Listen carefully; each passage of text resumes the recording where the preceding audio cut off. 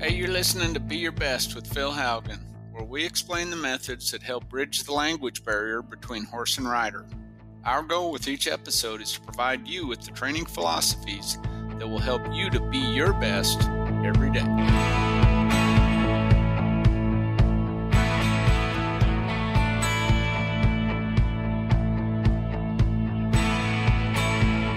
Hey everybody, thanks for joining me for this week's episode of Be Your Best Horsemanship. This is Phil Haugen coming to you from the bunkhouse at our training facility. I just stepped in here to record a podcast while I'm waiting for some horses to finish their grain. It is a beautiful morning.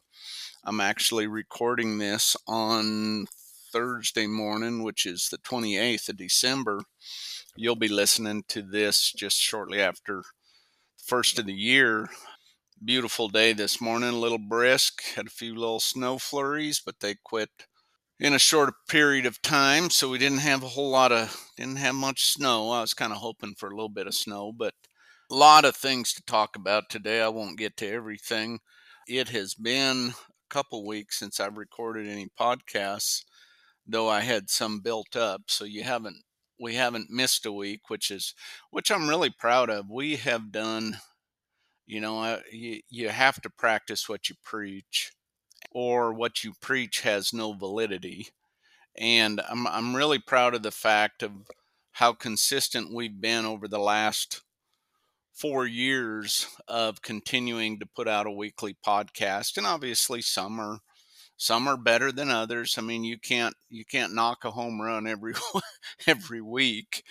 And really and truly, the fact that I'm still somewhat amazed that anybody listens, because you've heard me talk about before, I argued with Hannah for a good bit before I ever did a podcast that nobody would listen to what I had to say, and really didn't believe what I had to say had any really very much value.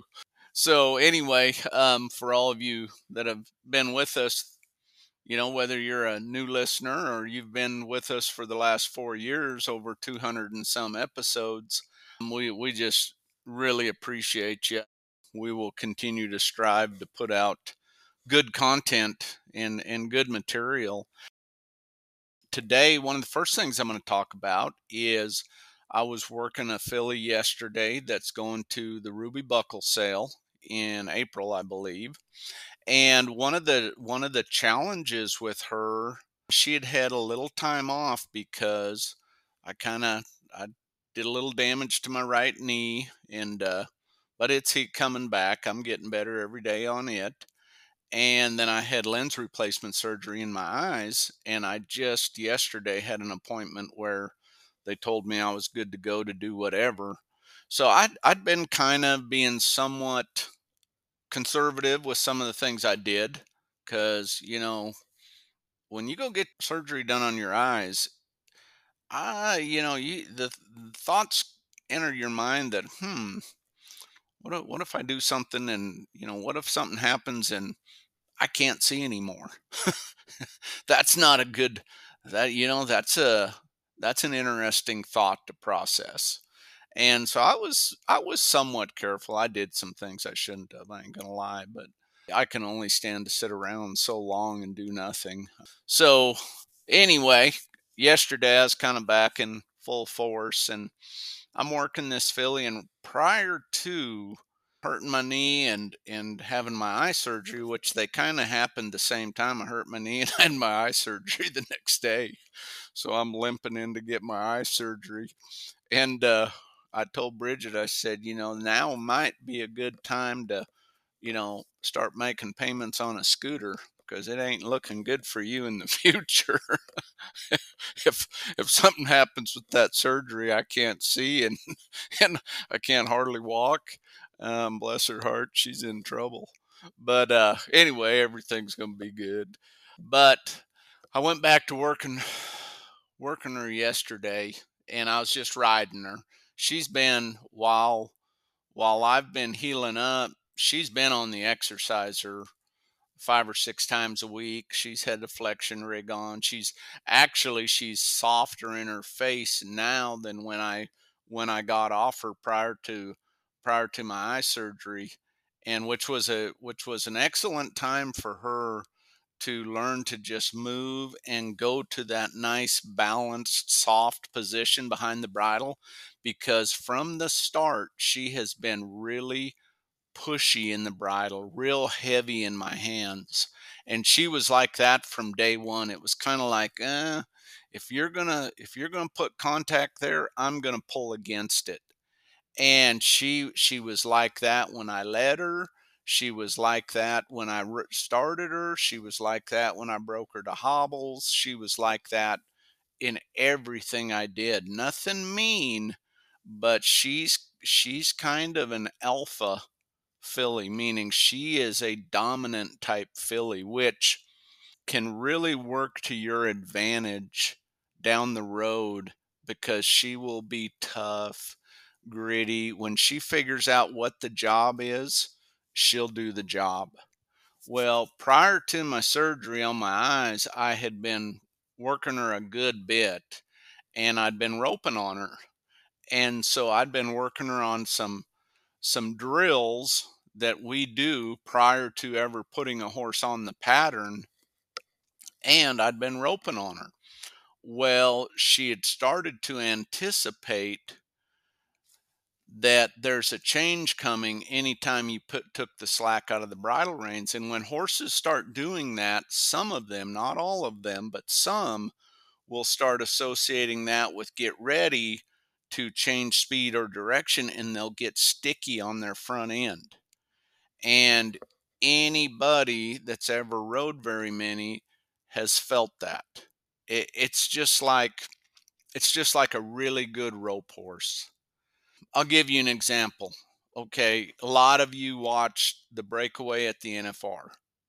Best ropers in the world, outstanding set of ropers. There were a lot of outstanding ropers that did not end up making the top 15. And even there, those horses are outstanding. I mean, I can't say enough good things about the breakaway, the women that have progressed the breakaway, those of you competing in it. I mean, it's just a great event. But getting back to, think of those horses and what they've been through this year. The breakaway did not have a limit on the number of rodeos. So I think you could go to as many as you could drive yourself to.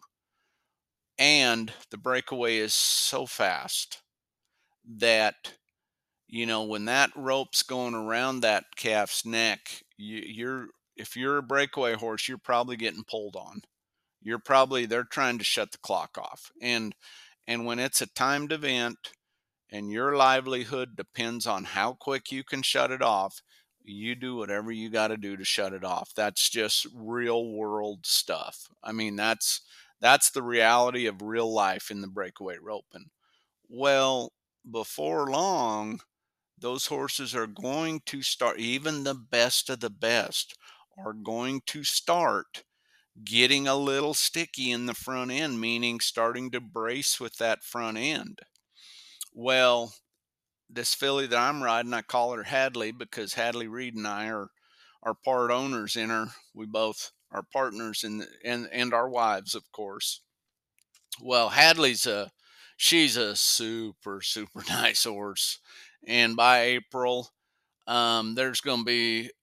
I would be real surprised whoever ends up with her that when they get her home, they aren't more happy with her when they get her home than when they saw her at the sale, because she's just, I mean, she's 3 this year, and it's like I'm riding a 6-year old.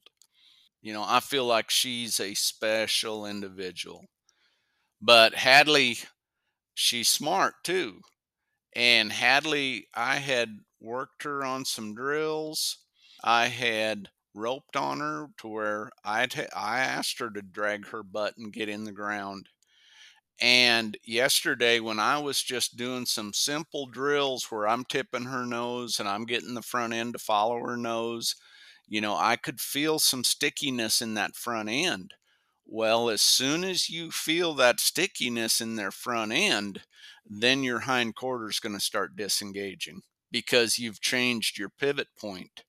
So yesterday, I spent a good bit of time every time I felt that front end get sticky, firmly encouraging her to keep it moving forward. And it took some doing because, like I said, she's kind of an alpha type filly. She doesn't cower down just because you ask for something. She's going to try to make it a little bit of a negotiation for a second. And then when she figures out there's no negotiation, boom, she'll go do her job. And that keeps getting better every ride. And I'll be honest with you, I don't mind that at all in a horse because I've had several of them that were like that in their training and they all went on to do really, really well. So I think there's got to be a little bit of that mental toughness in there with your horse. If when you stick them on the road and you put them in situations that are not desirable and you ask them to be on ground that's, completely different from one day to the next and a lot of travel, you know, different facilities, your horses have to have that mental toughness. So that's one of the things that'll challenge you a little bit through the training process, but also overall, I love that about her. I mean, I truly love that filly. She is just a ton of fun to ride. But going back to that challenge, so yesterday I had to help her understand that when I pick up that bridle rein, yes, there's a change coming, but I want that front end to stay freed up. The longer I get to hang around in this deal, the more I despise a horse that's front end loaded. I hate a horse that's front end loaded. And I guarantee you, from a lot of different aspects of the training process, a horse that is in the habit of keeping that front end freed up and moving and following its nose, it makes its life so much easier. So much easier. It's just like going into a hard turn, whether you're turning a cow on the fence, because see, like when I'm working her on the flag, I need her to step through. I don't need her to pivot on her front end and disengage her hind quarter. I need her, when the flag moves, I need her to lock on, step with it, step through. And I'm no cutter, but at the same time, I can use that flag to help my horse learn how to use its body, and I can help myself with my feel, timing, and balance, which is my signals, which is the signals that I use. I always talk about the signal before the signal. Well, your horse is reading your body first and your hands second, unless your hands are way ahead of your body. If your hands are the first thing to react, well, whatever you're doing with your body is irrelevant because you've already screwed the deal up. The first signal needs to be with the change in your body. That's feel, that's timing, that's balance. Your hands are to guide. Your hands are to guide that forward motion, or guide that horse into a stop, rate, or turn. So it's like yesterday, I had other plans when I started out yesterday when I was working her, of things I was going to do. But those exercises I was going to do would have been reinforcing a bad habit if I'd let her continue to get a little sticky on that front end, because her hind quarter, when I first started working her hind quarter disengaged a couple times, and that is exactly the opposite of what I wanted. Now, she was, horses have a great memory, and she was thinking back of when I was taking that slack out of the bridle reins and there was a stop, a rate, or a turn in those exercises. Well, you can't blame a horse for anticipation. You just have to use that anticipation as a learning or training opportunity to reinforce that we need them to listen. I don't need them to anticipate. All I need that horse to do is listen to the signal with my body, my hands, my legs, listen to that signal with my body first and then follow my hands. That's all I need them to do. So I need them to think about, I always need my horse. I don't want their mind to go to that thought, okay, I think this is coming next. I need my horse to go to that thought, okay, what am I feeling? What signal am I getting? And just like I was talking about with our podcasts, in this situation, in this training situation, I need to make sure I'm very, very, very consistent. Because if I'm not creating a situation where they understand what a signal means. I'm creating a situation where I'm creating anxiety and lack of understanding. Well, anxiety, anytime I'm in a situation where I'm anxious and I don't understand, I'm frustrated. And frustration leads to going into self defense mode, self preservation mode, maybe flight mode.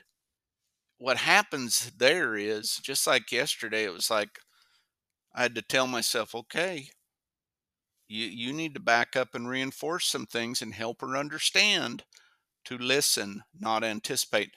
And it wasn't bad. It really wasn't. I mean, if you were here watching, you might not have even caught it, but I felt that hind quarter disengage or get to where I knew our pivot point had become the front end, not the back end. And she may not have even disengaged, but I felt it and I knew that at any moment she could. So I was working on getting that front end moving, overemphasizing my signals. And by the end of that session, it was really, really good. And today, when I start on her, I expect it to be really, really good. And it'll be better, but there'll still be days where maybe I'm working on the pattern, working on some drills that we work on prior to putting a horse on the pattern, or if I'm roping in the lane, or I'm tracking in the arena, or I'm roping the sled, and she starts to anticipate my throw or the stop. I'm going to feel those times where she starts using her front end more because she's not rounding her back and staying balanced, you know. And a lot of times that'll also come with anytime you've got a hop in your horse in the stop, their head comes up and their front end stiff. And then when centrifugal force brings their front end down, they jab their front end into the ground. Then they got to hop up again so that that back end can slide underneath them. Well, it's just like in the rope, and you're going to see that a lot, especially over an extended period of time where in your event you have to ask your horse, just like I was talking in the breakaway roping. Gosh, the fact that those girls keep those horses as good as they do is really pretty incredible. I mean, it takes a really, really good horseman to keep a horse, you know, firing and working at an elite level way into the end of the year. I mean, that's just that's a tremendous testament to a competitor's horsemanship, because it is tough on horses. So, from the horsemanship side, that's something that I really wanted to talk about today, because it's something that I dealt with yesterday, and it's something that I think a lot of people deal with. I get a lot of questions about keeping the hindquarters engaged, not disengaged, and keeping the front end shook loose. Well, the two go together. I mean, if you have the front end freed up and the shoulders soft, your horse is going to engage its hindquarters and stay on its butt. If you don't, you're going to have that hindquarter disengaging because your front end becomes your pivot point. And it happens in every industry, in every discipline. In some disciplines, it's less apt or less likely to happen just because the horses in that discipline are built in it conformation wise better, in a better way, to where that does not happen as much. It's just like, take the reiners and the cow horses. They're built to get on their butt and slide on their back end and be really balanced. Now, those guys, and there's some great reining and cow horse trainers out there right now. I mean, that is a very competitive field, but they do a great job of developing that, reinforcing that, and maintaining that in their horses. And those horses, conformationally, are already built to stop and turn. They're built to stop and turn. They may not be race horses. I mean, they still can run good and they got a lot of quick speed. But, they're not gonna beat some of these running bred horses that go to the barrel racing in a flat out race. They're just not gonna do it. I'm not saying, and don't get me wrong, somebody say, well, this horse is a cow bred and it's outrunning everybody in the barrels. Well, that can definitely happen, no doubt about it. And it has happened. One example would be Louis, Lisa Lockhart's legendary horse. you know, um, Louis was I believe he's in reining training before he ever went to barrel training. So that is one example, and it definitely can happen. There's no doubt about it. But for the most part, the running bred horses are bred that way to run fast. Well, that is not conducive conformation wise to huge stops, you know, and it makes it more challenging with some of them running bred horses. But they can do it, and they can do it really, really good. On the horsemanship side today, that was what I wanted to talk about. Something else off the subject, but this is another great subject.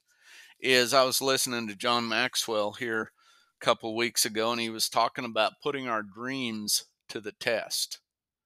And he was talking about setting goals, but he was talking about dreams because we all have them. And here's some points that he made, and these are some things that, if you have time sometime, well, if you really want to get the full effect, I'd write these down. I mean, not if you have time, I'd make time if I were you, because that's what I did. When he started talking about this, I got my pen and paper out and I got my notebook and I wrote these down, and I'm going to share them with you. When he was talking about put your dreams to the test, first thing he said, the more valid reasons you have to achieve a dream, the higher the odds are that you will. The more valid reasons you have to achieve a dream, the higher the odds are that you will. Well, that just goes back to, when you have a dream, if you want it bad enough, you will do whatever it takes. It's kind of like James Clear said in the book Atomic Habits. Are you interested or are you committed? If you're interested in achieving that dream, you'll do whatever's easy. If you're committed, you'll do whatever it takes. It's that simple. And really and truly, when he says put your dreams to a test, that's the first thing you need to do, because you need to find out, are you interested or committed?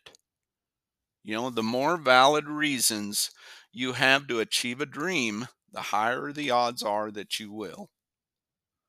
The second one, and I love this. The dream is free, but the journey is not. Here again, kind of goes back to what James Clear said. If you're interested, you'll do whatever's easy. If you're committed, you'll do whatever it takes. The dream is free. It's like setting goals. The goal is free. The plan, the journey, it is not. Another point he made, he said, think of your dream and write down 3 or 4 reasons why it's so important for you to achieve that dream. Think of your dream and write down 3 or 4 reasons why it's so important for you to achieve that dream. And if you'll do that, you will greatly increase your chance of achieving it. But here's the deal. If you have a dream and you don't go through these, these 3 suggestions that he makes, if we have the dream and we're just too lazy to even go any farther than that, we'll never reach your dream. We'll never reach it. It's crazy. When I started, and don't get me wrong, I've got a lot of stuff I got to work on. I've got a lot of things that I have not accomplished that I thought I would at this point. There are a lot of, I mean, pick any phase of my life, professionally, you know, physically, spiritually, financially, emotionally, every phase of my life, I have a set goal / dream for this coming year to get better in one of the areas of one of those areas. I mean, at least one. So, there's always more to do and there's always more to work on. But if you think of your dream, your goal, and write down 3 or 4 reasons why it's so important for you to achieve that dream or that goal, if you can do that, you're increasing your chance of achieving it, hands down. And you know what? Here's the thing about just like financial goals, because money's, and here's the thing about money. Money's not the root of all evil. You should try to make as much as you can. The love of money is the root of all evil. Greed is the root of all evil. When you get greedy, then that's a whole different story. But if you work hard and make a ton of money, here's what happens. You're not only able to do more for yourself, for your customers, you're able to do more for others. That's the beauty of that. So don't ever feel guilty having a dream like that or having a goal like that. And there's all phases of your life that you can do that in. So that's just my parting thought for today. That's something that I wanted to share with you, because when I was listening to John, that hit me like a ton of bricks, and I was like, wow, that is so good. So simple, but it's so good. Hey, have a great week of training. Best wishes for this coming year. Thank you to all our listeners. God bless each and every one of you. And as always, today and every day, let's be our best.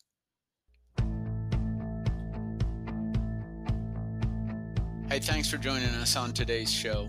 To learn more about the training program that inspired the Be Your Best podcast, head over to philhaugenhorsemanship.com and join our online community by following us at Phil Haugen Horsemanship on Facebook or Instagram.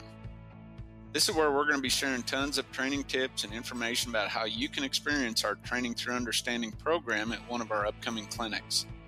As you go through the day today, I want to encourage you to figure out one thing you can do to get 1% better, whether that is in your horsemanship journey, your career, or your personal life. Own it and be your best. God bless and have a great day of training.